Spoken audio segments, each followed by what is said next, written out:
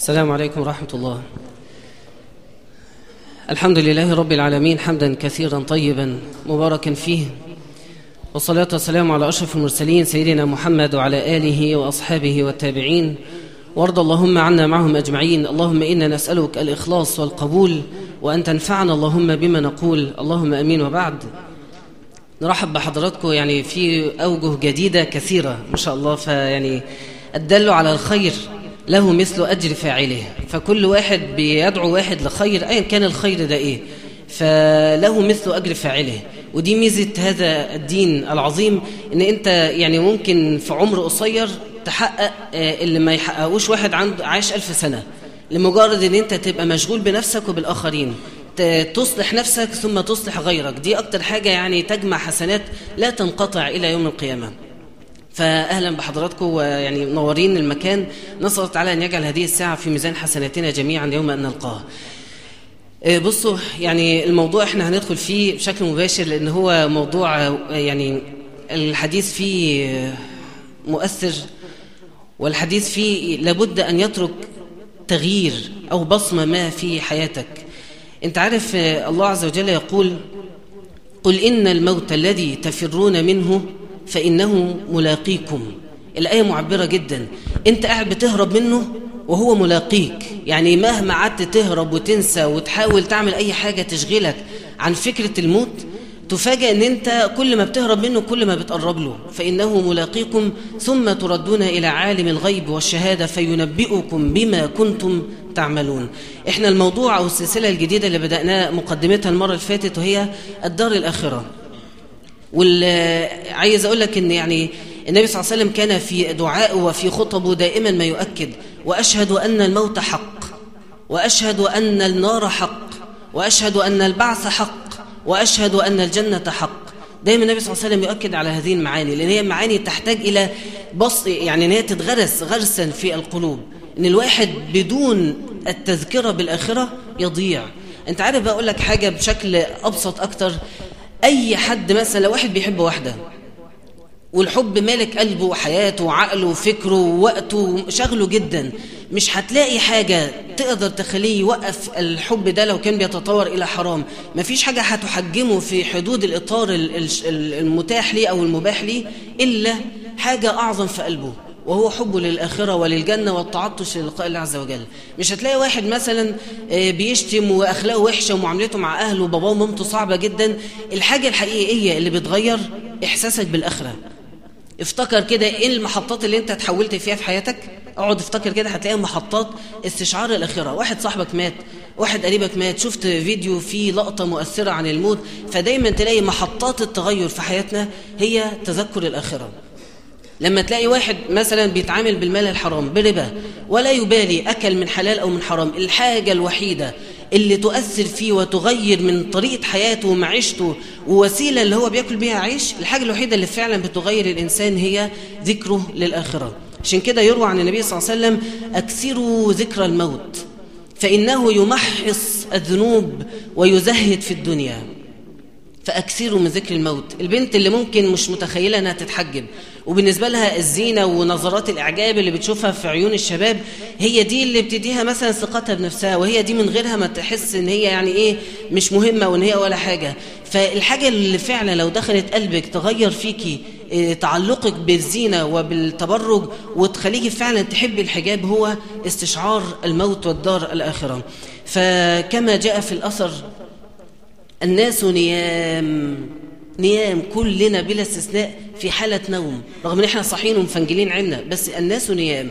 فإذا ماتوا انتبهوا، أول ما يموت يبدأ يصحى، وقالوا يا ليتنا نرد فنعمل غير الذي كنا نعمل. فإحنا بنحاول في هذا الموضوع وهذه السلسلة ان احنا نصحى واحنا لسه عايشين، لأن لو صحينا بعد الموت لن يفيد. يعني هي كلمة هي قائلها ومن ورائهم برزخ إلى يوم يبعثون. فإحنا بنحاول فعلا ننتبه ونتيقظ وإحنا لسه عايشين، لأن ما زال أمامنا فرصة رائعة لأن إحنا نغير مستقبلنا في الدنيا ومستقبلنا في الآخرة. صلى على رسول الله صلى الله عليه وآله وسلم. لو حبيت تعرف الموت، إحنا النهاردة هنتكلم عن حسن وسوء الخاتمة، بس قبلها لازم نتكلم على الخاتمة. هو إيه الخاتمة في حد ذاتها؟ كيف تكون أو كيف هي الخاتمة؟ لو حبيت تعرف الموت أو الخاتمة لأي إنسان هتلاقي هي انتقال من حال إلى حال. بمعنى إيه؟ أنت مش بتموت، أنت يعني روحك، هذه الروح اللي جواك هي أنت. الجسد يموت لكن أنت هتفضل زي ما أنت تماما، بس بتنتقل من عالم الدنيا إلى عالم البرزخ ثم إلى عالم الآخرة. فأنت هو أنت، فيش أي تغير هيحصل في فكرك وعقلك وإيمانك وقلبك، زي ما أنت عايش، زي ما هتخش قبرك وهتتسأل، زي ما تبعث يوم القيامة، زي ما أنت دلوقتي تمام. اقعد كده دورها في عقلك، طب أنا إيه؟ علاقتي بالإسلام شكلها إيه؟ تيقني أن هذا الدين حق إيه؟ إحساسي بالآخرة شكله إيه؟ قوي ولا إحساس باهت وضعيف؟ اللي إحساسه قوي يوم ما ينزل القبر هو واعي وفاهم كل حاجة هتحصل، واللي إحساسه ضعيف ومش في وعيه هيدخل القبر فيذهل مما يجد في هذا القبر. فالموت له أو الخاتمة لها دواهي، لها ما يعني يصيب الإنسان في هذه اللحظة، وهي دي اللي بتفرق. واحد يبقى ينتقل إلى حسن خاتمة، وزي ما النبي صلى الله عليه وسلم قال الأعمال بالخواتيم. لحظة الخاتمة هي اللي بتحدد المستقبل فيما بعد. فأنت لازم تعرف أنت لحظة الموت شكلها إيه علشان في المقابل تستعد لها، ونبدأ نتكلم عن حسن وسوء الخاتمة. ممكن نقرب قدام شوية؟ لو اتسرق منك لا قدر الله يعني موبايلك وكل التليفونات صحابك راحت، إحساسك يبقى إيه؟ لو حد عمل هاكينج على الاكاونت بتاعك على الفيسبوك وغير الباسورد بتاعك، احساسك هيبقى ايه وقتها؟ احساس غم، صح؟ حاجه انا عايش بيها ليل نهار، فاتح الموبايل وانا قاعد حتى في المحاضره قاعد افتح ابص مين قال لي ايه. فاحساس ان انت حاجه متعايش معاها وغرقان فيها وراحت منك، احساس صعب جدا. فما بالك لما تيجي اللحظه اللي الاكاونت بتاعك مش هيبقى ليك ملك يد فيه، وفلوسك مش هتبقى بتاعتك، وهدومك مش بتاعتك، ودولابك وسريرك وقطك وعربيتك وأهلك ومالك وكل ما تملك في الدنيا في لحظة كل ده يتاخد منك، وتلاقي نفسك بتتسأل عملت ايه في اللي انا اديتهولك. هو ده الموت على فكرة باختصار، هو الانقطاع. زي ما النبي صلى الله عليه وسلم قال إن العبد إذا كان في انقطاع من الدنيا وإقبال من الآخرة. انقطاع من الدنيا، كل حاجة أنا عايزك وأنا بقولها اقعد تخيل كده وتصور إيه الحاجات اللي أنت متعلق بيها في الدنيا، إيه الحاجة اللي أنت من غيرها تحس إن حياتك فيها حاجة ناقصة.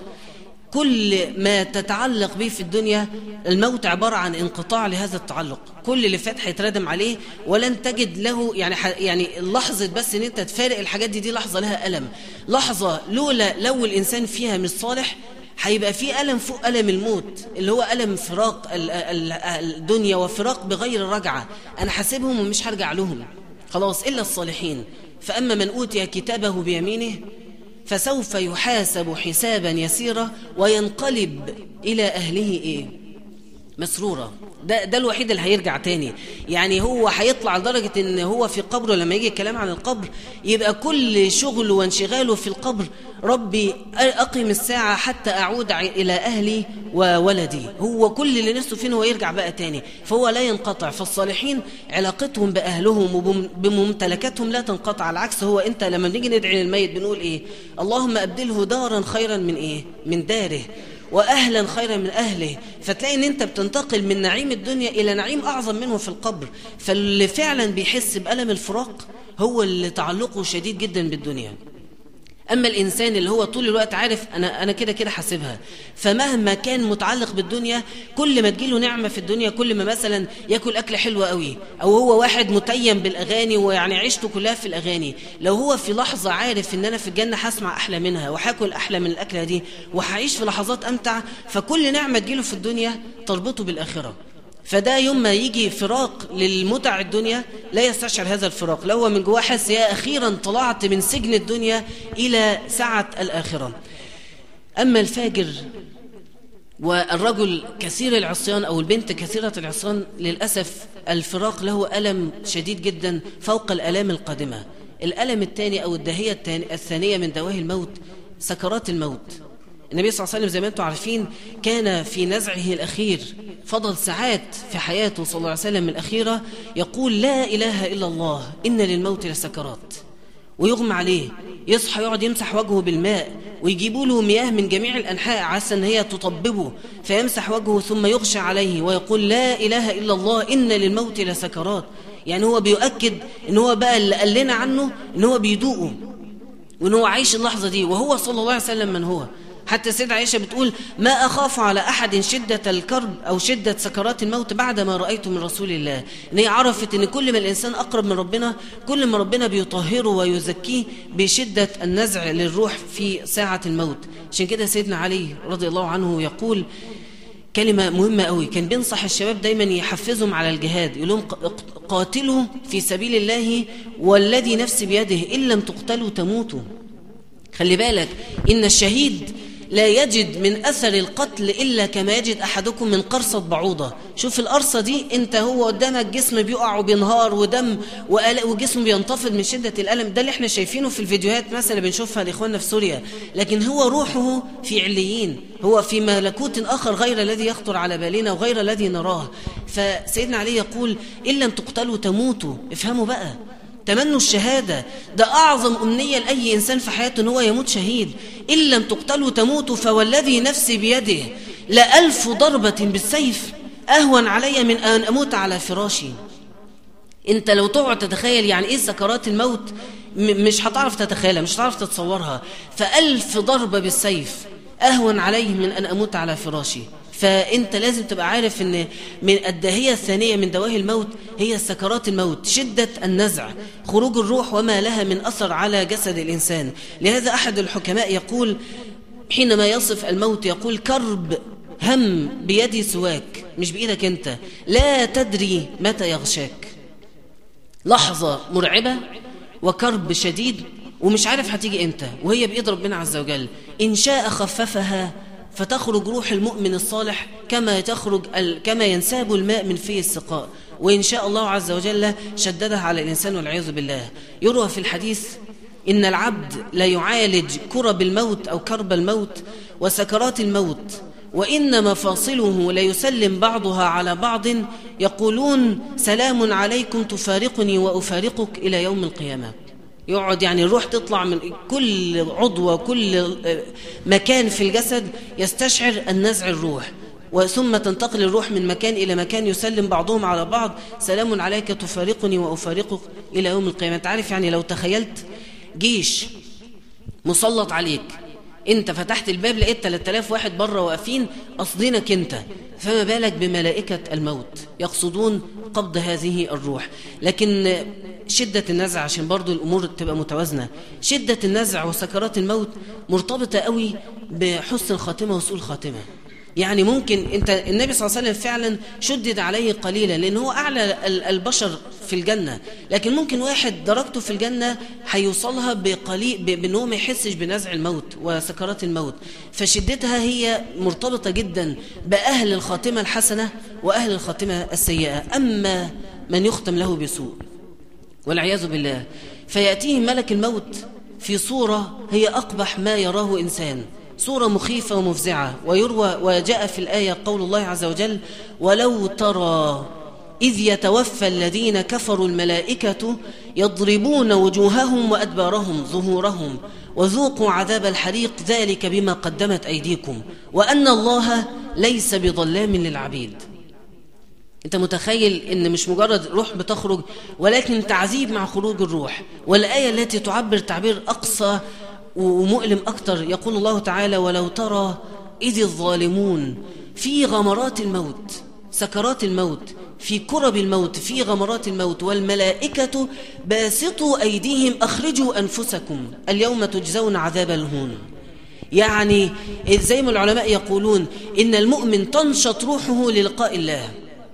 أول ما يأتي نزع الروح للمؤمن تبقى روحه كلها مجتمعة عند المكان اللي هتخرج منه الروح، تنشط روح المؤمن للقاء الله. ليه؟ لأنه يرى ما أعد الله للنعيم للمؤمنين. أنت عارف لما النسوة لما دخل عليهم سيدنا يوسف كانوا ماسكين سكينة وقاعدين بيقطعوا، ده اللي العلماء بقى بيقولوه، قاعدين بيقطعوا في تفاحة، فلما رأينه أكبرنه وقطعن أيديهن وحسوا بأي ألم؟ لا ألم هناك. ليه ما حسوش بالألم؟ لأنهم رأوا جمالا أذهلهم عن الألم اللي هم بيحسوه. فالمؤمن إذا مهما كانت شدة سكرات الموت حينما يغشى عليه يرى نعيم الجنة فيذهل أو فيغيب أو فلا يشعر بأي أثر لشدة الموت. هو يبقى في شدة فعلا في سكرات الموت لكنه بيغيب عنها فيرى النعيم فيخفف عنه. أما الفاجر والعياذ بالله فيستشعر لحظات الموت.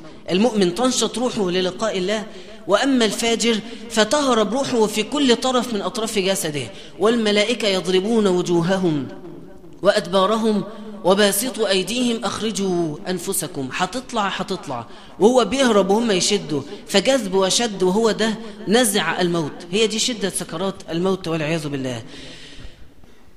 ويزيد الأمر سوءا على الفاجر. وخلي بالك كلمة الفاجر مش معناها إنسان كافر، مش معناها واحد لا يشهد أن لا إله إلا الله، لا، ممكن واحد يشهد أن لا إله إلا الله وفول ستوب عند كده، ولا يعرف أي حاجة تانية في الدين، لا صلى ولا صام ولا زكى ولا عبد ولا تطهر من الذنوب، ولا عمره فكر في توبة، ولا عمره فكر يحضر درس. يعني احنا عندنا أمل كبير ان احنا بره الكلام اللي احنا بنتكلم عنه، بس لابد نذكره ولابد نخاف منه. يزيد الأمر سوءا أن النبي صلى الله عليه وسلم يقول: وإن الكافر إذا احتضر بشر بالعذاب الله وعقوبته، يعني ضرب وإهانة وتخويف، ويبشر بعذاب الله. ويقول: إن الكافر إذا احتضر أتته الملائكة بمسوح فيه جمرة من العذاب، عشان يحسسوه بألم بإلا حيثناك يوم القيامة، بمسح فيه جمرة فتنزع روحه نزعا شديدا، ويقال: أيتها النفس الخبيثة اخرجي ساخطة ومسخوطا عليك إلى هوان الله وعذابه. انت متخيل الظلمة اللي بياكلوا حقوق الناس شكلهم ايه في الوقت ده؟ اي واحد قتل واحد، ولا اي واحد ظلم واحد، ولا اكل ماله، ولا اهانه، لان اللحظة دي بيتجلى فيها اخلاقك مع الناس. والله فعلا اخلاقك مع ناس تظهر هنا. الراحمون يرحمهم الرحمن، ارحموا من في الارض يرحمكم من في السماء. فيتجلى رحمة الله عز وجل على الراحمين، ويتجلى سخط الله وشدته وانتقامه على الأشداء الغلاظ مع الآخرين. فعلى قد معاملتك، شوف انت رفيق ازاي مع أهلك، مع باباك ومامتك، وحنين وكلامك حلو معاهم، اطمن، نزع الروح سيكون خفيفا وهينا بإذن الله تعالى. ويزيد الأمر سوءا. واللقطة الجاية دي من أكتر اللقطات المخيفة، لأنها هتحسها أول لما تسمعها. تقف الملائكة الحفظة والكتبة اللي على يمنا وعلى شمالنا: إن معكم لحافظين كراما كاتبين يعلمون ما تفعلون، لا يفارقونكم بالليل والنهار فاستحيوهم وأكرموهم، كما قال صلى الله عليه وسلم: معاكم من لا يفارقكم ليلا أو نهارا، في أي ساعة، في خلوة أو في جلوة، أنت لوحدك ولا قدام الناس، موجودين. مش بيسيبوك فقط إلا لحظة اللي انت بتدخل فيها الحمام، يقفوا على باب الحمام، خرجت من الحمام هم الاثنين يلاحقونك في كل مكان تذهب إليه. كل كلمة تنطقها تسجل، كل قعدة رحتها، كل حفلة حضرتها، كل قعدة مع بنت لوحدكم حضروها، كل قعدة لوحدك على النت بالليل كانوا موجودين فيها، كل كلمة قلتها في التليفون كانوا سامعينها، كل مال اتمدت ايدك للحرام فيه كانوا حاضرينه، كل ظلم ظلمته الإنسان، كل سخرية سخرت منها، كل إهانة، كل نظرة فيها إهانة الواحد كانوا حاضرين. انت واقفة قدام المراية بتتجملي وهم قاعدين يسجلوا السيئات. فتأتي هذه الملائكة، هم لحظة الموت، هم بيستلموا الإنسان أول ما ينزل من بطن أمه، يتولاه هذان الملكان ويسلموه للقبر. فلما يسلموه مع خروج الروح يقولان لهذا العبد إذا كان رجلا فاجرا: لا جزاك الله عنا خيرا، فرب مجلس سوء أجلسنا. ده احنا حضرنا معاك حفلات، كنا في قمة الحياة من اللي احنا شايفينه، بس مش قادرين نسيبك، ما هو مضطرين نبقى موجودين.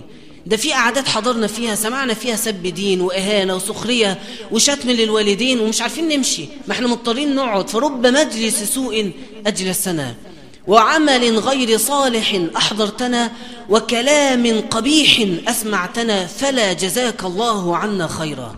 هو قاعد بيسمع الكلام ده وهو عارف كويس أوي إن هم كانوا موجودين وعارف إن هم صادقين.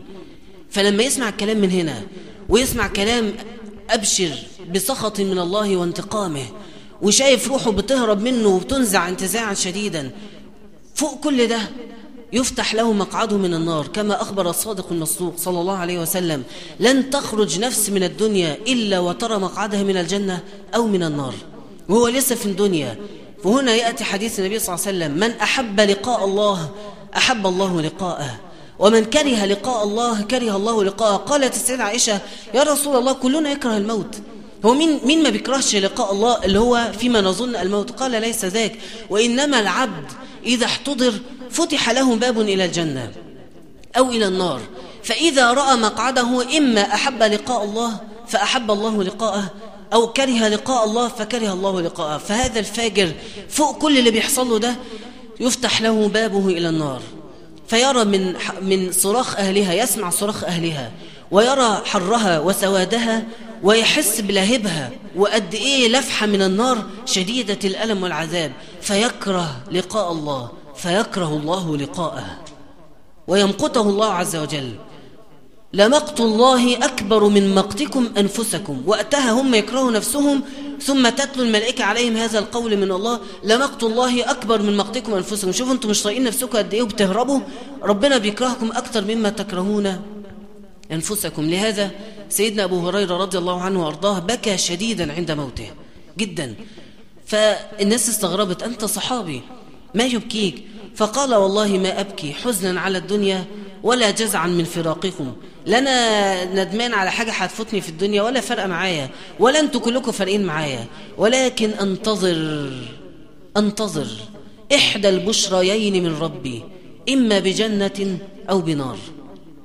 قاعد مستني، هسمع هشوف في لحظة ما إحنا كلنا حاضرين وحواليه، ونحن الله عز وجل أقرب إليه منكم ولكن لا تبصرون، فلولا إذا بلغت الحلقوم وأنتم حينئذ تنظرون ونحن أقرب إليه منكم ولكن لا تبصرون، فيفتح له باب إلى جنة. سيدنا أبو هريرة كان قاعد خايف، قاعد مستني يا ترى في أنهي ناحية هيتفتح الباب، ويا ترى الباب اللي هيتفتح هتجيلي منه ريحة طيبة ولا ريحة نتنة، هحس بنعيم ونسمة الجنة ولا هحس بلهب ولفحة من لفحات النار والعياذ بالله. فبكى سيدنا أبو بكر خوفا من هذه اللحظة، نسأل الله السلامة. أما من يختم له بالخير، خدوا نفس كده بقى وصلوا على رسول الله صلى الله عليه وسلم. أما من يختم له بالخير، يقول النبي صلى الله عليه وسلم نفس الحديث: فلا يقبض العبد المؤمن حتى يرى مقعده من النار، وتنادي فيه الملائكة: أبشر يا ولي الله بالجنة. إن المؤمن إذا احتضر أتته ملائكة الرحمة بحريرة بيضاء. أنت متخيل كده يعني في قماشة بيضاء أعلى بترفرف حواليك مع رائحة طيبة مع ملائكة بيض الوجوه، أتته الملائكة الرحمة بحريرة بيضاء فيقولون: اخرجي راضية عنك إلى روح وريحان ورب راض غير غضبان. ما نفسكش تسمعها؟ مش حاسه ان انت يا هو في لحظه هتيجي فعلا ممكن بقى نسمع الكلمه دي في الوقت ده بالجمال ده؟ والله ممكن، وهي اقرب مما تتصور. الجنه اقرب لاحدكم من شراك نعله، من رباط الحذاء اللي هو في قدمه. فاخرجي راضيه عنك الى روح وريحان ورب راض غير غضبان. ثم تاتيه الملائكه الكتبه، يجوا بقى استلموه، وياما حضروا معاه دروس، ياما شافوه بيعمل ذنوب بس بيرجع بيتوب، يعني سبحان الله بيرجع يتوب، وشاب ويرجع يتوب. فتفرح الملائكة، لأن الملائكة لما أنت بتتوب الملائكة عارفين شافوا فرحة ربنا عز وجل بتوبتك، والله أشد فرحا بتوبة العبد إلى آخر الحديث. فربنا بيفرح بالتوبة، فالملائكة قاعدين بيسجلوا، مش بيسجلوا ان انت تبت، ان انت قطعت مع فلانة، ان انت بطلت تشرب، ان انت التزمت بالصلاة، مش بيسجلوا بس كده، بيسجلوا فرحة رأوها عند الله عز وجل لما انت تبت. فالملائكة بقوا في حب بينك وبينهم، بقوا حاسين ان انت يعني ياما حضرتهم دروس، ياما رحت جاي بالليل قايم مصلي في عز البرد، واقف بتصلي ركعات لله عز وجل، وهم واقفين في قمة الفرح ويتنادوا، يقعدوا ينادوا بعض: هلموا إلى حاجتكم. أهو في شاب بيصلي، في شاب في اسكندرية واقف بيصلي في نص الليل، وكل الشباب واقف السهرانين بيعملوا حاجات حرام، فتجتمع الملائكة يحفون بأجنحتهم إلى السماء، وكل واحد قاعد بيسجل وبيشهد لك، فيقولان: جزاك الله عنا خيرا، فرب مجلس صدق أجلستنا، وعمل صالح أحضرتنا، وكلام طيب أسمعتنا. ده انت كل في الرايحة والجاية تسلم ايدك يا امي وتبوس ايدها وتقول لها جزاك الله خيرا ربنا يخليكي ليا، قاعد رايح جاي بتسمع ناس كلام طيب، واحد عمل لك خدمة شكرا، واحد عداك بعربيته تقوم مشاور له بايدك. فرب مجلس صدق اجلستنا وعمل صالح احضرتنا، رايح جاي على اعمال خيرية، وفقراء شايفينك وعارفينك، واصدقائك صحابك عارفين ان انت دايما بتنصحهم وبتشجعهم على الخير. ورب كلام طيب اسمعتنا، فجزاك الله عنا خيرا. انت تتصور واحد زي ده خروج الروح يبقى شكله ايه وهو قاعد بيسمع كل ده؟ في سكرات. خلي بالك، احنا عايز اوضح حاجه برضو. النبي صلى الله عليه وسلم كان يستيقظ من اغماءته فيقول ان للموت لسكرات، لكن في الفتره اللي هو بيغشى عليه فيها عارفين كان بيحصل ايه؟ الملائكه تتنزل بالرحمه. سيدنا جبريل ينزل مع ملك الموت يقول: لا يا محمد ملك الموت، ان الله يخيرك بين الموت، بين لقائه والجنه دلوقتي، وبين الخلود في الدنيا ثم لقائه والجنة. كل ده احنا مش شايفينه، لكن سيدة عائشة حكيته لأنها سمعت النبي صلى الله عليه وسلم وكان قايل لها قبل كده ان الموقف ده هيحصل. فالنبي صلى الله عليه وسلم ينظر إلى جبريل، فجبريل يقول له: إن الله اشتاق إلى لقائك يا محمد. فيقول صلى الله عليه وسلم: بل الرفيق الأعلى، بل الرفيق الأعلى. فعائشة رضي الله عنها تقول: فعلمت أنه اختار لقاء الله على الخلود في الدنيا. فإحنا فعلا الرسول كان له سكرات يستشعرها، لكن الوقت اللي بيغمى عليه فيه كان يرى نعيم الجنة والملائكة والكلام الطيب يسمعه. فأنت تيقن أن الله عز وجل بكل مؤمن رفيق. اوعى تفتكر لو أنت إنسان صالح قد نزع الموت هيكون عليك بهذه الشدة اللي احنا وصفناها، لكن اللي عايز بقى أدخل منه على حسن وسوء الخاتمة وعلامتها، أنت تصنع خاتمتك بنفسك. ده اللي عايز أوصله. أنت عرفت الفاجر وعرفت المؤمن، وبينهما درجات كثيرة. في واحد هيبقى أخف من الفاجر شوية، وفي واحد هيبقى أتقل من المؤمن شوية. هي درجات كثيرة جدا، والجنة درجات لا تعد ولا تحصى، آلاف الدرجات في الجنة. كل واحد فينا بيحدد مصيره. كيف؟ ولا تموتن إلا وأنتم مسلمون.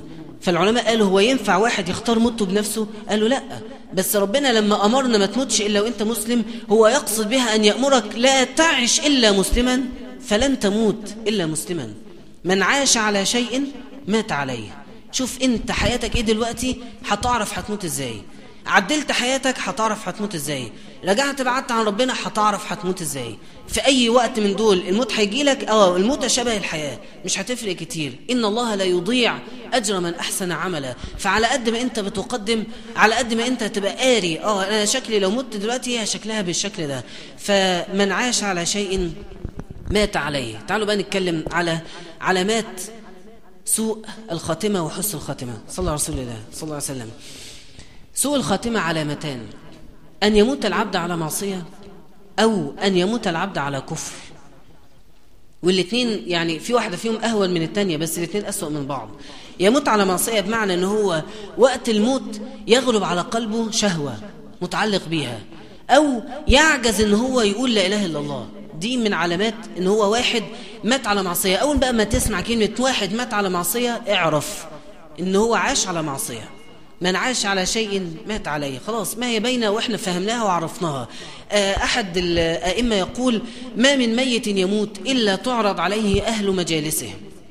الأعداد اللي كان على طول بيقعدها في الدنيا تعرض عليه، فإن كانت مجالسه مجالس له يعرض عليه اللهو، وإن كانت مجالسه مجالس خير يعرض عليه الخير وقت الموت، فيساعده يا إما يقول الشهادة يا إما يعجز عنها. انتوا شفتوا المطرب المشهور بدون ذكر أسامي الله يرحمه، اللي ماتوا على خشبة المسرح وماسك العود وقاعد بيعزف، وهو قاعد كده فجأة نزل كده، مات يغني ومات يحيي حفلة والناس تتراقص وتتمايل، ثم قبض على هذا. ليه؟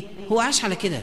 يمكن ربنا يرحمه، محدش يقدر يجزم ان في فلان دخل الجنة او النار، لكن احنا بناخد الكلام ده عبرة لينا. واحد عاش على كده فمات على هذا، على حب الغناء. احد الشباب بيحكي ان هو كان مع صحابه، جروب من الصحاب، واحد فيهم كان مريض، والمهم ان هو في سكرات الموت، وكان خلاص بقى هم عارفين ان هو بيموت، فالناس اجتمعت وقعدوا يقولوا له قول الشهادة، قول لا اله الا الله، انطق بيها. فهو يقعد يقول عايز اشرب سيجارة، عايز سجاير، مش قادر، مصدع وتعبان سكرات الموت تعباني، وهو متعود كل ما يتخنق يشرب سيجارة، كل ما يتخنق يولع وينفخ. فهو مصر يشرب سيجارة وهم مصرين يقولوا له قول لا اله الا الله، فقال لهم والله ما قايلها، هاتوا لي سجاير. وبعد قليل مات. بتحصل بتحصل. اوعى تفتكر هي فعلا السجاير ذنب صغير، لكن هي مش سيجارة، هو اكيد عنده ذنوب اكبر واعظم واكثر. ففي الاخر ترجمت ان الاعمال بالخواتيم. واحد، ودي من الحاجات المزعجة جدا اللي احنا كلنا بنتعرض ليها، واحد بيحكي على واحد صاحبه ان هو كان صديقه الحميم، وبيقول يعني كان الصفحة بتاعته على طول حاطط عليها صور إباحية، وعلى طول كان كل شويه يعمل ابديتنج وينزل افلام وصور، والناس تعمل له يلاقي 100 لايك فيتحمس وجاي داخل يحط اكتر، زي ما بيحصل شباب كتير يتصور صوره مع بنات وكلهم لابسين لبس اي كلام، يقوم جاي فرحان بالصوره وتعليقات الناس على جسمه وعلى وقفته وعلى البنات اللي حواليه، يقوم يتصور تاني ويحط صور تاني، وبنت واقفه وعامله شكلها ازاي ومصرحه ازاي ولابسه ايه وقاعده تعمل شير للصور بتاعتها، والشباب قاعدين يتفرجوا يعملوا لايك وهي فرحانه. ومات. هو بقى بيحكي ان صاحبه ده مات، وامه بعد ما مات رأت في الحلم ان هي كل ما تروح قبره تجد اناس واقفين حول القبر يبولون على قبر ابنها ومش قادره تفهم. فلما حكت القصه او الحلم لاصحابه وبتحاول تسال في ايه، فهموا ان هو ذنوبه ما زالت جاريه. الصور اللي حطتها ما لحقش يشيلها، وحاولوا يبعتوا ويشوفوا ازاي يلغوا الصور دي ويشيلوها، مش عارفين يوصلوا ازاي يعملوها لان الباسورد معاه، واتدفن مع هذا الرجل وهو في قبره والسيئات جاريه لا تنقطع.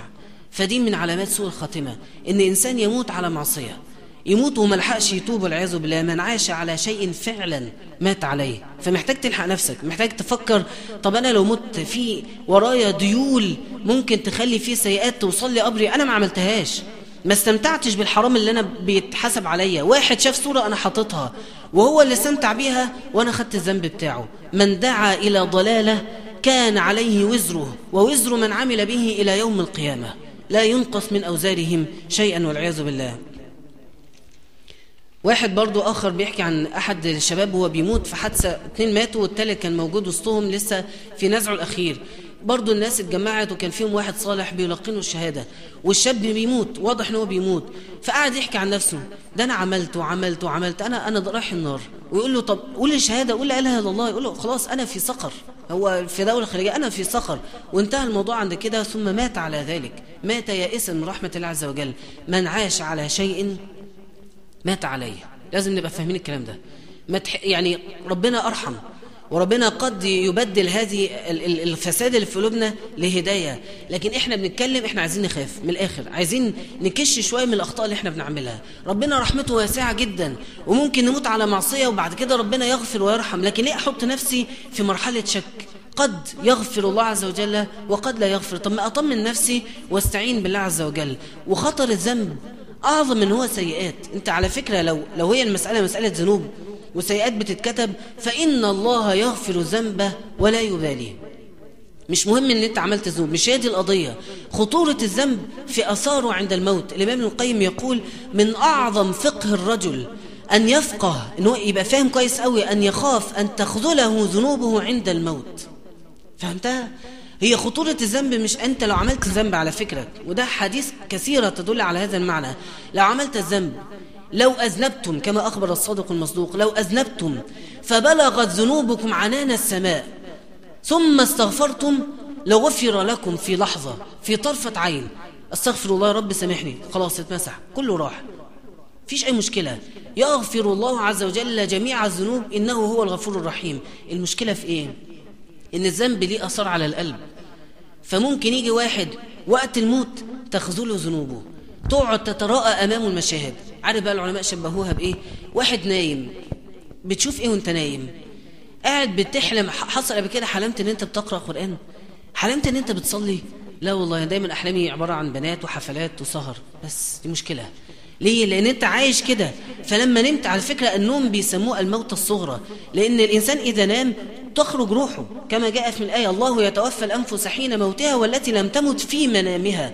فوقت المنام ربنا يتوفى الأنفس، فأنت روحك بتخرج، فبتعيش في اللي أنت كنت يعني بتنام في اللي أنت كنت عايش عليه.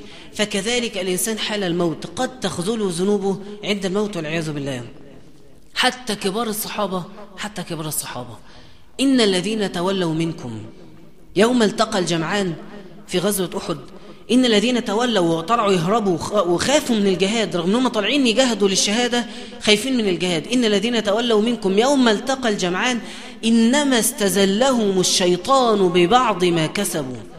اللي خلى واحد صحابي طالع علشان يموت شهيد، اللي خلاه يطلع يجري ويهرب أحسن يتقتل وهو طالع علشان يتقتل؟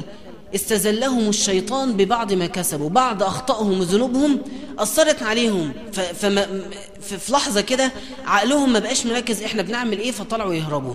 فما بالك وهم الصحابة استزلهم الشيطان ببعض ما كسبوا. طب إحنا ما كسبنا كثير، فممكن يستزلنا الشيطان ببعض ما كسبنا لحظة الموت. نسأل الله تعالى الثبات عند الموت.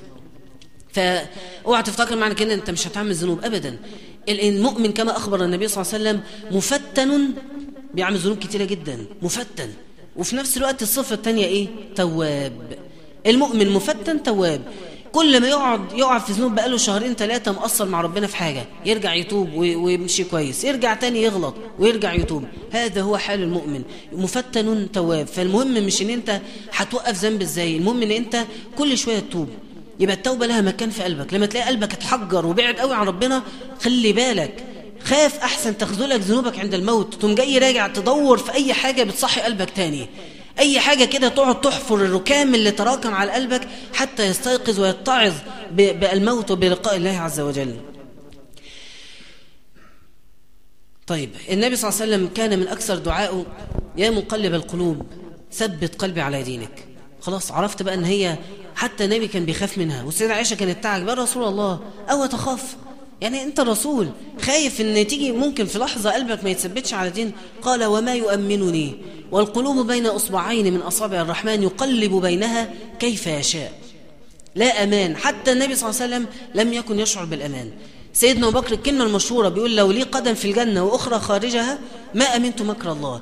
فأنت ولا تيأس من كتر ذنوبك ولا تبقى مطمن قوي لا أنا كده كده داخل الجنة. دايما تبقى عايش طول الوقت بتحاول تجدد التوبة، وكل ما تقع في ذنب تجدد التوبة مرة تانية، ولا تيأس من روح الله عز وجل. قوتك أمام شهوتك وانت عايش وانت صاحي تقدر تترجمها هي تقريبا تساوي قوتك أمام سكرات الموت. هقدر أقول لا إله إلا الله. لو عرفت أقول لا للمعصية هعرف أقول لا إله إلا الله. ويثبت الله الذين آمنوا. أحد العلماء يقول سوء الخاتمة لا يقع فيما عرفنا وفيما سمع، لأن الله لا يضيع أجر من أحسن عمل. عشان برضو نطمن شوية، لا يقع لمن صلح ظاهره وباطنه. لو واحد من بره ومن جوه بيحاول يصلح نفسه وعلى طول بيراجع نفسه، إن شاء الله ليس له سوء خاتمة. إن هذا لم نشهده، هو بيقول لم نشهده ولم يسمع به إلا لمن فسد باطنه. واحد من جوه اسود، واحد ما بيصليش إلا علشان الناس ضاغطين عليه عشان مكسوف منهم، واحد ما بيعملش الصح إلا لو ضغط عليه قوي، غير كده هو دايس في الغلط وبس. إلا لمن فسد باطنه، ومن له جرأة على الكبائر، ومن له جرأة على أن يفخر بالمعصية وبالحرام. هو ده اللي يخاف من سوء الخاتمة والعياذ بالله. والله عارفين ان الموضوع ده الواحد بيبقى مشفق فيه قوي على البنات المتبرجات. واحدة كل اصحابها مش محجبات وممكن مامتها كمان مش محجبة، فطول الوقت هي تبقى حاسة ان الحجاب حاجة غريبة، حاجة مش طبيعي. اهلي مش متعودين على ان انا اتحجب وانا صغيرة، بس دي مشكلة. خلي بالك اصل في الاخر انت في معصية مستمرة. فيعني نسأل الله تعالى حسن الخاتمة. هي فعلا الواحد مشفق لأن القرار محتاج قرار قوي ومحتاج واحدة مؤمنة جدا بالله، بس في نفس الوقت الموت أقرب مما نتصور. دي كل اللي فات ده كان العلامة الأولى من علامات سوء الخاتمة والعياذ بالله، وهو الموت على معصية. العلامة الثانية وهي الموت على كفر. الموت على كفر، ودي أخطر وأعظم. لو واحد مات على معصية بعد فترة من ربنا عافينا من الكفارات في القبر وفي الآخرة وأهوال يوم القيامة، في الآخر مرده فين؟ إلى الجنة. من كان في قلبه مثقال ذرة من الإيمان دخل الجنة. يعني مهما كان عمل ذنوب إيه دخل الجنة. لكن الموت على الكفر فهو لهم نار جهنم خالدين فيها، إلا الموت على الكفر. طب هل هي حاجة قريبة مننا ولا بعيدة؟ لا، هي حاجة قريبة من أي حد وبعيدة عن أي حد، حسب هو بيعمل إيه. ربنا عز وجل بيصف بعض اللي كانوا مصاحبين النبي صلى الله عليه وسلم، يقول هم للكفر يومئذ أقرب منهم للإيمان.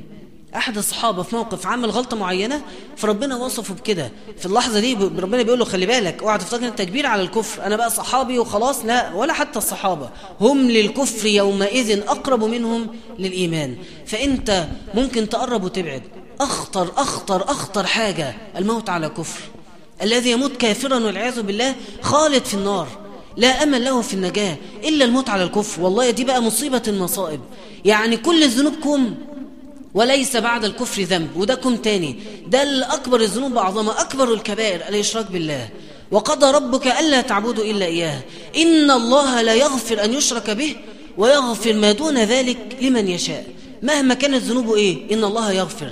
لكن واحد يموت كافر دي مرعبة ومخيفة جدا، وفي نفس الوقت ما هياش بعيدة عن أي واحد، ما هياش بعيدة عن أي واحد. نسأل الله تعالى حسن الخاتمة. أحد الشباب واحد كان برضه حصل حادثة وهم شافوه، وهو كان معروف أنه فاسد وماجن وفاجر في المعصية، ولا يترك يعني كلامه كله عبارة عن سب دين، وكله عبارة عن اعتراض على القدر، وألفاظه كلها شتيمة في ذات الله عز وجل، وإهانة للدين والإسلام. واحد معروف عنه واسمه في البطاقة بس كده اسمه مسلم، لكنه يأتي كل المنكرات وكل أنواع الموبقات، ما فيش عنده أي رهبة ولا أي خوف من الله عز وجل.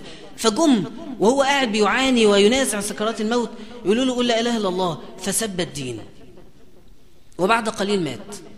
واحد بيسب الدين في كل لحظة، واحد عمره ما فكر يصلي ولا عمره فكر يتوب.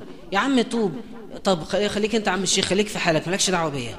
طب في فلان صاحبنا مات، او ده نصيبه انه مات، هنعمل له ايه؟ طب ده مات وهو واخد مخدرات اوفر دوز وراح مات بيها، خلاص ده قدره. اصل انا اعرف ناس حصل معاهم كده. واحد كان وهم قاعدين في قعده، فواحد منهم مات في قعده مخدرات يعني وحشيش وشرب، واحد منهم مات. فواحد طالع بيقول خلاص ده قدر وقدر، وعايزين نتجمع تاني ونفتكر فلان في القعده بتاعتنا، وعايزين نتجمعوا تاني. اتجمعوا تاني، وصاحبي بيحكي لي وبيقسم بعد فتره اتجمعوا، هو صاحبي ده بيقول لي انا ما روحتش، وقلت له مش رايح. بعد اسبوع الشخص ده نفسه مات بنفس الموتة في نفس القعده. فالاستهانه بالموت، الاستهانه بالذنوب. ذنب ايه يا عم؟ ربنا شايفني طيب ماشي، صلي لا ما فيش صلاة، بر والدين مش فارقة معاه. واحد لا يعظم شعائر الله، لا يعظم الله، لا يعظم حرمات الله، ده ممكن يأتي عند الموت كما قال العلماء فتجتمع ذنوبه ومعاصيه اللي هي لا تنقطع مع ضعف إيمانه وتشكيكه الدائم في الدين. الاثنين يجتمعوا عند الموت فيفتن، فقد ينطق بكلمة الكفر ثم يموت كافرا. عايز أقول لك بقى معنى كده، أنت خايف من الذنوب والمعاصي فعلا، لكن في نفس الوقت لازم يعني تتوب وتجدد التوبة عشان خايف تموت على معصية، لكن لازم تتثبت من الإيمان. أنا بقى عايز أسألك، هل أنت عندك شك في الدين؟ أصل إحنا دلوقتي بنسمع كتير قوي ناس عندهم شك في الدين، كتير ناس كتير قوي يقعد يقول لك طب ليه ده الموضوع ده أنا مش مقتنع بيه، شكل الدين ده فيه حاجة. اوعى أفي الله شك، اوعى تشك في الدين. طب شاكك روح اسأل، رحت سألت شيخ راح نفرك من الدين وزهقك منه، اوعى تقول بس بقى الدين على مش عارف ايه، اوعى تقول كده ابدا. انتم رايح لواحد تاني، اصل هي تخصك انت. الشيخ اللي قال لك كده حسابه عند ربنا، بس هي مسألتك انت. لازم تبقى متيقن ان هذا الدين حق، وان النبي صلى الله عليه وسلم حق. لازم تقعد تجري وراها وتسأل فيها لحد ما توصل لها. فالنبي صلى الله عليه وسلم كان يقعد يسأل الصحابة، يقول لهم لما يجي واحد يقول له يا رسول الله انا مؤمن، يقول له ما حقيقة ايمانك؟ اديني دليل ان انت مؤمن. فالايمان مش بس ان انت تبقى بالاسم كده يا رسول الله، لا لا مسلمين الحمد لله. طب بتصلي؟ لا والله ما بصليش. طب يعني تصدقت بكده؟ لا والله ما فيش خالص. صمت رمضان؟ لا ما بعرفش اصوم رمضان. طب بتعمل ايه؟ بشرب خمر وبصاحب بنات ومسلم. اين حقيقة اسلامك؟ ايه الدليل؟ الدين دليل عملي، عايز دليل عملي عشان لما الملائكة تقبض الروح يبقى عندك حاجة تثبتك، يبقى في عندك يعني خزين من الإيمان يظهر على لسانك، لا إله إلا الله تعرف تقولها لأن أنت عشت معاها في وقت ما من أيام حياتك. فيأتي الإنسان بأعمال سيئة كثيرة ومعاصي وشك في الدين، عند الموت كل ده يجتمع فيستزل الشيطان بما كسب، فقد يعجز على أن ينطق بالشهادتين. نسأل الله تعالى العفو والعافية والسلامة. إيه بقى الأسباب؟ إيه اللي بيؤدي للموت على معصية؟ وإيه اللي بيؤدي للموت على كفر؟ صلى على رسول الله صلى الله عليه وسلم. الموت على معصية من عاش على شيء مات عليه باختصار، بس في سبب يعني مخصوص قوي عايز أقوله لأنه مهم جدا. بس قبل ما أقول لك السبب ده، كتر الذنوب بدون وقفات للتوبة خطر. خلاص خلينا متفقين على كده. واحد بقاله وفرحان وبيقول لاصحابه ده انا بقالي 3 سنين مصاحبها، ما صاحبتش غيرها، ما بصيتش لواحده تانية غيرها. 3 سنين، 3 سنين كتير جدا. وبتقولها وهي بقى وانتوا اتنين بتتعاملوا مع بعض كل فالنتاين وكل ما اعرفش مناسبه تحتفلوا وفرحانين ان انتوا يعني يا ربنا يديم المعروف اللي بيننا. معروف ايه ده؟ كله منكر، مفيش اي معروف خالص في الموضوع ده. فاحنا يعني المفاهيم للاسف اتلخبطت. ده انت تخاف 3 سنين ما وقفتش وتبت ورحت لها، كفايه خلينا نقطع، خلينا نخاف على نفسنا شويه احسن نموت. لا كتير 3 سنين، كتير سنه، كتير الوقت ده كتير على معصيه. واحد بقاله سنين بيعمل حاجه حرام، طب خلي بالك وبعدين طب ما هي كتر الذنوب هي اللي بتخوف. فكثره الذنوب من الاسباب التي تؤدي لسوء الخاتمه، ان الانسان يموت على معصيه. فحاول دايما ان انت تبقى فاهم، مش لازم تبقى حاسس، تبقى فاهم ان انا لازم اتوب، لازم اجدد التوبه. طب لو انا مش حاسس بيها ادور عليها لحد ما احس بيها. انت دلوقتي موجود النهارده في الدرس، ممكن بدات تحس لا الموضوع جد وتطلع تتوب. طب افرض قعدت سنه بعد كده ما حضرتش دروس، اوعى تنسى بقى الجمله دي، خدها والله يكرمك احفظها. جدد التوبه في قلبك، حتى لو قعدت سنين بعدت عن ربنا ولا يخطر على بالك توبه، خليها جوه عقلك وفي قلبك. انا مش حاسس باي حاجه، مش حاسس بموت ولا فارق معايا اي حاجه، بس لازم ابقى فاهم، لازم ابقى فاهم ان كثره الذنوب بدون توبه قد تؤدي الى سوء خاتمه والعياذ بالله. وخلي بالك بقى، من عاش على شيء مات عليه، ومن مات على شيء بعث يوم القيامه عليه. يعني الموضوع مش بس سوء خاتمه وحمود والشتة نزع، لا ده دي مقدمه والعياذ بالله لايام صعبه، لأيام صعبة. فاحذر أن تموت أو ألا يكون لك محطات توبة في حياتك. السبب الثاني من أكثر أسباب سوء الخاتمة جدا، صلى الله على رسول الله، وحديث قد تكون معظمكم عارفينه. علقمة الصحابي، كان علقمة في مرض شديد وعرف أنه بيموت، فراح النبي صلى الله عليه وسلم: يا رسول الله علقمة ينازع الموت. فقال النبي صلى الله عليه وسلم لعمار وصهيب وبلال: امضوا إليه ولقنوه الشهادة. سيدنا علقمة راحوا له، رجل متزوج وعنده أمه كبيرة في السن ومريض بيموت، فراحوا يقولوا له: قل لا إله إلا الله، فتصعب على لسانه. فالصحابة دهشوا. احنا عارفين علقمة صوام وقوام ورجل عابد ومتصدق وفاعل الخير ولا يفارق المساجد ومجالس العلم. في ايه؟ قل لا إله إلا الله، يتحشرك بها لسانه، مش عارف يطلعها. فرجعوا النبي صلى الله عليه وسلم فزعين: يا رسول الله لا ينطق بها لسانه. مش عارفين، 3 صحابة واقفين على رأس صحابي قل لا إله إلا الله ومش عارف يقولها. يثبت الله الذين آمنوا. ما فيش حد يعرف. اوعى تفتكر طب انا بقول لا إله إلا الله، كل ما اجرب كده اقولها، احمل تجربة اشوف هقولها وانا ميت ولا لا. لا إله إلا الله طلعت، ما فيش فيها مشكلة. لا خلي بالك والله ما كده، مش كده خالص. يثبت الله الذين آمنوا، مش بإيدك ولا بيد أي إنسان، إنما بيد الله عز وجل. فرجعوا النبي صلى الله عليه وسلم فزعين: يا رسول الله لا ينطقها، مش عارفين نخليه يقولها. فالرسول فهم مباشرة، واحد صالح صحابي بالصفات الطيبة دي ومش عارف نقول الشهادة، أين أمه؟ أله أم؟ قالوا: نعم يا رسول الله، امرأة كبيرة في السن، ائتوني بها. فراحوا للنبي صلى الله عليه وسلم، راحوا لها قالوا لها: يا رسول يأتيك ولا أنت تروحي له؟ قالت: أبدا، أنا أولى أن أذهب إلى رسول الله. فقامت تتوكأ على عصاها حتى أقبلت على رسول الله، فسألها صلى الله عليه وسلم: كيف حال علقمة؟ قالت: يا رسول الله هو شاب صالح يصلي ويصوم ويحسن فيما بينه وبين الله. قال: إنما أسألك كيف حاله معك؟ أنت عامل إيه مع مامتك؟ من الآخر أخبارك معها إيه؟ كيف حاله معك؟ عامل إيه مع باباك؟ أخلاقك شكلها إيه؟ كيف حاله معك؟ قالت: يا رسول الله قلبي عليه ساخط، يفضل زوجته ويؤثرها عني، فمش قادر أسامحه. فقال للصحابة: اجمعوا لي حطبا. لما يا رسول الله؟ الأم بدأت تتهز. لما يا رسول الله؟ قال: أحرق ابنك فيها. هو بيحاول يخليها تسامحه علشان يعرف ينطق الشهادة، والوقت قصير. انت واخد بالك؟ المسألة مسألة وقت. لو المشهد اللي احنا بنتفرج عليه ده انتهى والصحابي مات قبله، دخل النار، سوء خاتمة، خلاص ما عرفش يقول لا إله إلا الله. لو المشهد ده كان أقصر والصحابي ربنا مد في عمره لحظات لحد ما أمه ترضى عنه، دخل الجنة. في لحظات قصيرة جدا كل حاجة بتنتهي، الأعمال بالخواتيم، في لحظة كل حاجة هتحسم. فاللحظات سريعة، فالرسول مش هيقعد بقى يقول لها طب ارضي عنه، طب صحيح، هاتوا حطب هنولع فيه دلوقتي قدام أمه. فقال النبي صلى الله عليه وسلم اجمعوا لي حطبا. قالت يا رسول الله لما؟ قال أحرق ابنك. قالت يا رسول الله أبدا إني عليه راضية. فقال صلى الله عليه وسلم لعذابه في الدنيا أهون من عذاب الله في الآخرة. فرضيت أمه عنه وقالت كلمة طيبة. قالت يا رسول الله إني أشهد الله تعالى وملائكته ومن حضر لي من المسلمين أني رضيت عن ولدي علقمة. رضيت بقى يا رسول الله، قلبها تهز وخافت على ابنها. رضيت يا رسول الله. والنبي صلى الله عليه وسلم كان قبلها بيقول لها إيه؟ فوالذي نفسي بيده لا ينتفع علقمة، لا ينتفع أحمد ولا محمد ولا حسن ولا علي ولا أسماء ولا أي واحد ولا واحدة من القاعدين.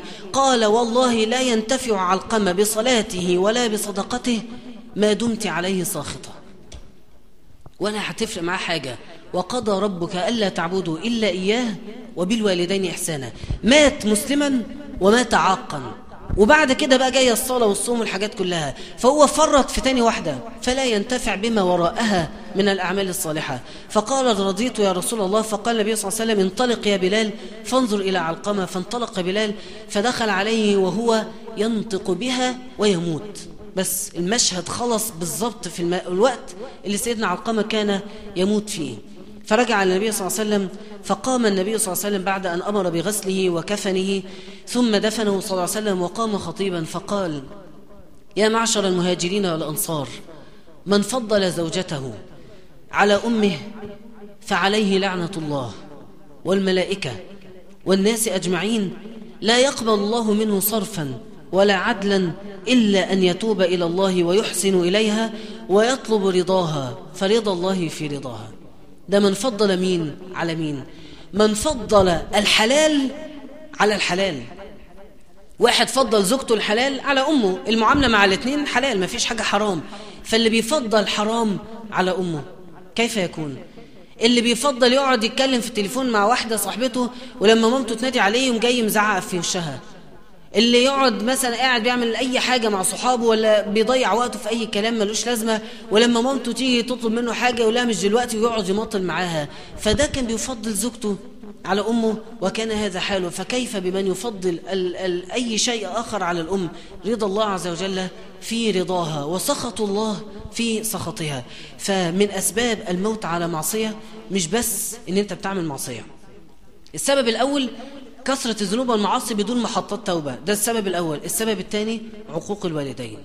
مهما كنت طائعا لله بغير بر للوالدين لن ينفعك ذلك.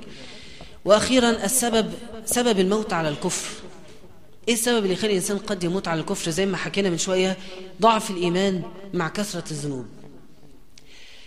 يقول الله تعالى إن الذين لا يرجون لقاءنا ورضوا بالحياة الدنيا. خلي بالك لما تسمع الآية دي لازم لما تسمع آيات تقيس نفسك عليها. ما تقعدش تسمع ان ربنا بيتكلم على حد تاني، ان الذين لا يرجون لقاءنا وانت قاعد تتفرج عليهم من بعيد. لا، اتكلم عن نفسك، اشغل نفسك بنفسك. ان الذين لا يرجون لقاءنا، انت ترجو لقاء الله ولا مش على بالك؟ ان الذين لا يرجون لقاءنا. نمرة 2 ورضوا بالحياة الدنيا. راضي بيها ولا كل حاجة في الدنيا بتقول بقى يا رب امال الجنة فيها ايه؟ ولا كل حاجة في الدنيا بترميك في الآخرة، وكل شدة في الدنيا بتفكرك بالنار، وكل نعيم في الدنيا يفكرك بنعيم الآخرة، وكل عطش في الدنيا يفكرك بعطش الآخرة؟ انت مين؟ رضوا بالحياة الدنيا ولا انت واحد كل ما ترى رضا بالدنيا تطمع إلى ما هو أجمل منها في الآخرة؟ نمرة 3 واطمأنوا بها. مطمن ليها؟ مطمن للدنيا؟ اسأل نفسك انت مطمن لها؟ حاسس ان انت كده يعني ايه؟ لا انا تمام، يعني صحتي زي الفل وبروح الجيم وعندي اصحابي وعندي فلوسي وعندي عربيتي وعندي معرفش ايه، ولما احب اتجوز هتجوز، ولو عايز اشتري شقه هشتري شقه، ومطمن ومش حاطط حسبه لله عز وجل في حياتك. مطمن قوي وتتوكل على نفسك ولا تتوكل على الله. ورضوا بالحياة الدنيا واطمأنوا بها. نمرة 4 والذين هم عن آياتنا غافلون. كل ما تيجي رسالة من ربنا تعرض عنها. واحد يموت، لا أصل هو كان سايق العربية بسرعة وراح جاي عامل معرفش إيه فمات. لا أنا ما بعملش كده. لا أصل هو مش عارف إيه عيا وكان ما خدش باله فالسبب إن هو مهمل في صحته فمات. فدايما كل الآيات تعدي عليه وهو بيعرض عن الآيات مش قادر ياخد باله. أولئك ليس لهم في الآخرة إلا النار وحبط ما صنعوا فيها وباطل ما كانوا يعملون. فأنت الموت على الكفر سببه الإعراض التام الكامل عن الله عز وجل وعدم والشك الشديد في الدين. واحدة مش مقتنعة بالحجاب ومش بتحاول تقتنع بالحجاب ومش بتحاول تشغل بالها هو صح والغلط ورمي الموضوع. واحد مش مقتنع بالصلاة وشايف ان هي انا اخلاقي كويسة فمش فارقة معايا الصلاة ومش مهتم ان هو يبحث وراء الموضوع. واحد شايف ان الاحاديث لا كفاية القرآن. احاديث ايه؟ ما مين قال ان دي احاديث صحيحة؟ الله اعلم. رغم ان انت الاحاديث من غيرها لا يتم الدين، بغيرها لا ستجد الدين ناقص وكل حاجة في الدين تهدم لو أسقطنا الأحاديث. ومش بيحاول يسعى أن هو يأكد لنفسه ويطمئن لهذا الدين. فضعف الإيمان وكثرة الذنوب والاطمئنان الكامل للدنيا من أسباب الموت على الكفر وليس فقط من أسباب الموت على معصية. وأخطر حاجة الواحد يموت كافر والعياذ بالله. أنا قلتها كذا مرة بس هي فعلا مرعبة ونسأل الله تعالى السلامة والهداية والثبات، لأن فعلا لا يأمن الإنسان مكر الله. إن العبد لا يعمل بعمل أهل الجنة فيما يبدو للناس ظاهريا اسمه مسلم قدامنا شكله مسلم لكن قلبه أبعد ما يكون على الإسلام. إن العبد لا يعمل بعمل أهل الجنة فيما يبدو للناس 70 سنة حتى ما يكون بينه وبين أجله إلا ساعة فيسبق عليه الكتاب فيعمل بعمل أهل النار فيكون من أهلها.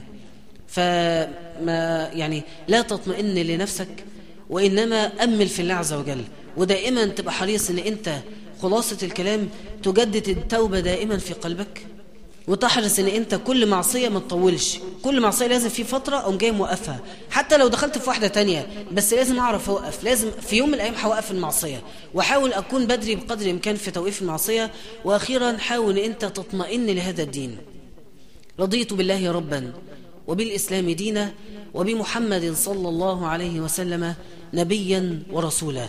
انت راضي ومقتنع ومطمئن إن شاء الله أبشر. لكن في شوية شك ابحث وراءها لحد ما تقتل هذا الشك في قلبك. طبعا أنا كان نفسي نكمل أكتر بس كده الوقت نكتفي بهذا القدر.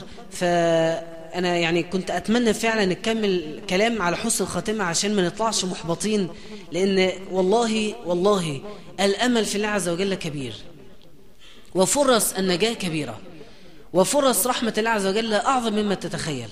والله عز وجل أرحم بكم من أمهاتكم. يبقى كن على يقين من هذا. لكن احنا بنحاول نخاف علشان نصحصح نفسنا شوية. لكن ان شاء الله يعني الدرس جاي هيرطب القلوب ونستمتع بعلامات حسن الخاتمة. وهتكتشف ان احنا عندنا علامتين لسوء الخاتمة وعشرات العلامات لحسن الخاتمة. فنختم بس الكلام عايزين واجب عملي. عايزين نطلع من الكلام ده بحاجة عملية تتعمل خلال الأسبوع الجاي من الأربع للأربع نقعد نحافظ عليها ولا ندعها في الأيام القادمة. تقترحوا إيه؟ يعني أنا عندي اقتراح بس عايز أسمع من حضراتكم لو في حد عنده اقتراح. اتفضل.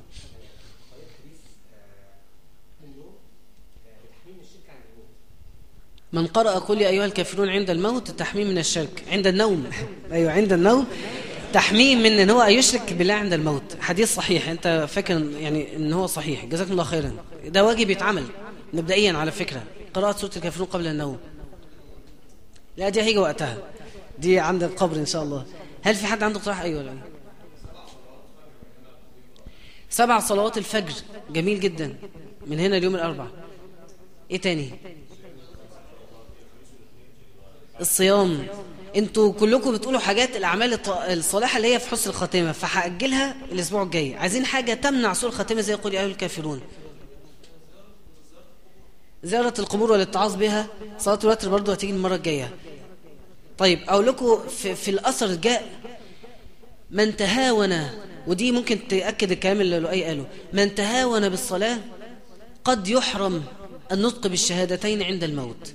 فأنا عايز نتفق على الحاجتين دول نحافظ عليهم الأسبوع الجاي. قل يا أيها الكافرون ونفكر بعض بيها وهنكتبها على الصفحة بتاعت الدرس على الفيسبوك وانت تقعد تفكر صحابك بيها وتنصحهم بيها. اقرأ سورة الكافرون قبل النوم. والحاجة التانية لا تتهاون بالصلاة. لا تتهاون بالصلاة. احرص ان انت تبقى الصلاة لها حرص في ميعادها وتوقيتها وأدائها وخشوعها. ممكن أضيف عليها حاجة ثالثة وأخيرة ونختم بيها بر الوالدين. يعني ازاي تفوتنا واحنا قاعدين نقول عليها. تروح النهاردة تصالحهم لو زعلانين وكل يوم الصبح تحاول تقول لهم كلام حلو وتحاول تبسطهم وتفرحهم وتدخل السرور على قلوبهم. 3 واجبات سهلين ولا يزيدوا في اليوم شيء، يعني مش هتزود بقى جزء قرآن، لا، حاجات سهلة جدا وتعملها بتلقائية. قل يا أيها الكافرون قبل النوم، الحرص على الصلاة ولا تتهاون بموعدها. نمرة 3 بر الوالدين. إن شاء الله نازل الكلام ده كله على الصفحة على الفيسبوك. وصلى الله على سيدنا محمد وعلى آله وصحبه وسلم. طيب احنا هناخد، بصوا الأسئلة دايما هنديها 10 دقايق، وأول ما تخلص 10 دقايق نأجل الأسئلة اللي ما تجاوبش عليها المرة اللي بعدها إن شاء الله.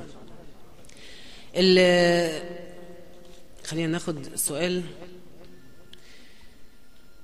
أنا الآن متزوجة، في فترة الخطوبة كنت أنا وزوجي نتعدى حدود الخطوبة، فهل يغفر الله لنا ما سبق؟ التوبة إن شاء الله يغفر الله، بس مش معنى كده أخطب وأتعدى حدودي وأتجوز وأتوب، مش ده السيستم المطلوب يبقى ماشيين فيه. لازم تبقى عارف إن هي يعني خلاص هي ندمت على اللي فات، لكن أنت ما تضمنش إن أنت في أي وقت تقابل ربنا، فيعني نعم مثلا إذا جاءكم من ترضون دينه وخلقه، يعني يكون بيعمل إيه ولو هو مش متدين بس عنده استعداد؟ أوقف ولا لازم يكون متدين؟ من ترضون دينه وخلقه، شوف الرسول ربطها بإيه؟ ترضون دينه وخلقه، ما قالش إذا جاءكم من أرضى الرسول مثلا دينه وخلقه، أبدا. هي الموضوع فيه تآلف، أنت حاسة أن أخلاقه مناسبة ليكي والطباع قريبة ودينه يعني متدين بالطريقة اللي إن شاء الله هيساعدك أن أنت تقربي من ربنا، فما دام هو ترضون دينه وخلقه فزوجوه. أنا وخطيبي في نفس المستوى التدين، إزاي بعد الزواج أعلي مستوانا في الالتزام؟ العبادة، الإيمان يزيد بالطاعة، فكتر العبادة والتعاون على الطاعة مما يزيد الإيمان. في كذا سؤال على موضوع الرياء والعجب، ايه دورهم في سوء الخاتمة؟ وانا بنصح صحابي وبحس ان انا كده بعمل اعمال رياء، فانا يعني الموضوع ده كلمت فيه كتير وبأكد فيه تاني. ارمي الرياء ورا ظهرك.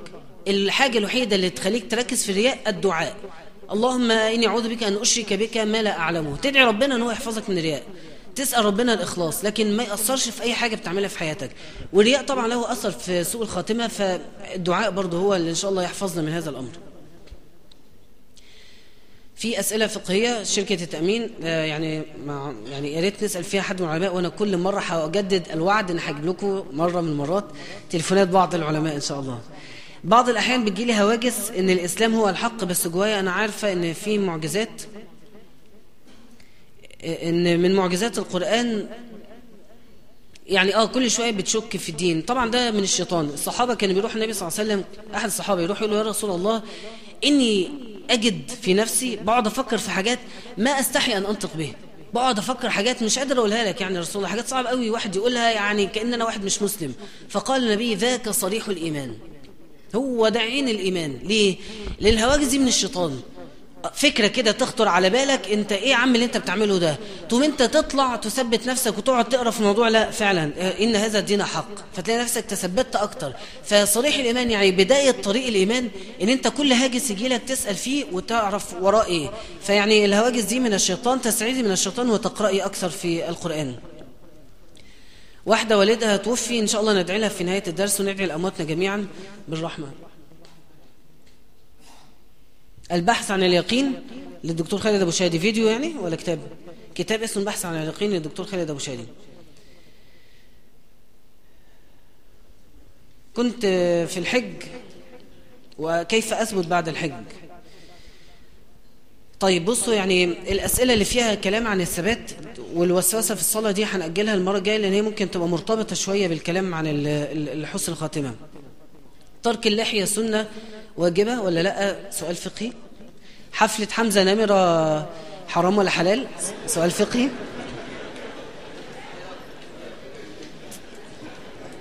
لو واحدة عملت فيا مقلب ومش قادرة أسامحها بس بسلم عادي وهي مش عارفة إني بتجنب أي تعامل معاها، ممكن يكون يعني واحدة عملت في واحدة مقلب وهي بتتعامل معاها عادي بس من جواها مش مسامحاها، ده اسلوب راقي جدا ان انت تتعاملي بالظاهر اللي هو ان انت بتضحكي في وشها. لو عرفتي تخشي اكتر جوه قلبك وتسامحيها دي افضل عند ربنا عز وجل، لكن انت كده اديتي اللي عليكي تماما وزياده. فاضل من الزمن دقيقتين.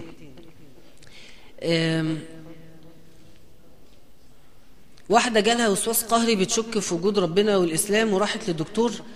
لا بصي، الأمراض النفسية دي مما يعفى عنه بإذن الله. يعني ربنا، أنا يعني قريت كتير في الموضوع، لو سمعت علماء إن ربنا بيحاسب، يعني مش هقول عنها مجنون، لكن ربنا بيرفع القلم عن الإنسان اللي مش في وعيه، سواء كان نايم يرفع القلم، طفل فيرفع القلم، مجنون يرفع القلم، مريض نفسي يرفع القلم. ففي حاجات يعني يرفع القلم فيها عن الإنسان. فما دام الموضوع نفسي والنقاش مش هو اللي بيوصل لحل، الأدوية هي اللي بتحل، يبقى ده إن شاء الله يعني ربنا يعافيها ويرفع عنها بإذن الله. بترعب جدا من موضوع الموت وبخاف منه لدرجة اني ممكن اقف مكاني وما اطلعش قدامه، مع اني ملتزمة بحجابي الشرعي وبحفظ قرآن وبتقرب الى الله. السؤال ده هيتجاوب عنه المرة الجاية، وهو سؤال مهم، ان الخوف له حدود. النبي صلى الله عليه وسلم الدعاء بتاعه اسمعوا كده: اللهم اقسم لي من خشيتك ما تحول به بيني وبين معصيتك. فهمت معنى الدعاء؟ يعني يا رب اديني من الخوف من خشيتك على قد اللي يخليني ما اعملش الحرام. لكن لو اديتني الخوف بالشكل المطلق ابقى قاعد خايف، مش هعرف اتحرك لحظه من مكاني، لا هعمل صح ولا غلط. فدايما الواحد يبقى حريص ان الخوف لا يتعدى اطار ان هو يمنعني من الحرام. لو بقى هيدخل في حاله هستيريه بقى وهبقى قاعد مرعوب طول الوقت، يبقى وقتها لازم اتكلم في رحمه ربنا وفي الجنه وفي النعيم والرجاء، علشان الواحد ما يحصلش ليه الحاله الخوف اللي هي الخاطئه دي. هنختم بدعاء، ماشي؟ ادعوا الله تعالى وأنتم موقنون بالإجابة. اللهم لك الحمد كما ينبغي لجلال وجهك وعظيم سلطانك. رضينا بالله ربا وبالإسلام دينا وبمحمد صلى الله عليه وسلم نبيا ورسولا. اللهم اقسم لنا من خشيتك ما تحول به بيننا وبين معصيتك، ومن طاعتك ما تبلغنا به جنتك، ومن اليقين ما تهون به علينا مصائب الدنيا. اللهم دبر لنا فإنا لا نحسن التدبير. اللهم انقلنا من طاعة إلى طاعة وتوفنا على ذلك. اللهم اجعل خير عمرنا آخرة، وخير عملنا خواتمه، وخير أيامنا وأسعدها يوم أن نلقاك. اللهم لا تتوفنا إلا وأنت راض عنا. اللهم لا تتوفنا إلا وأنت راض عنا. اللهم لا تتوفنا على معصية، ولا تتوفنا على ما يغضبك منا، وتوفنا على طاعة يا أكرم الأكرمين. اللهم يا ذا الجلال والإكرام جدد الإيمان في قلوبنا، وارزقنا قبل الموت توبة، وعند الموت شهادة، وبعد الموت جنة ونعيما. اللهم تب علينا لنتوب، اللهم تب علينا لنتوب. حبب إلينا الإيمان وزينه في قلوبنا، وكره إلينا الكفر والفسوق والعصيان، واجعلنا من الراشدين، واجعلنا من المخبتين التوابين المنيبين، إنك ولي ذلك والقادر عليه.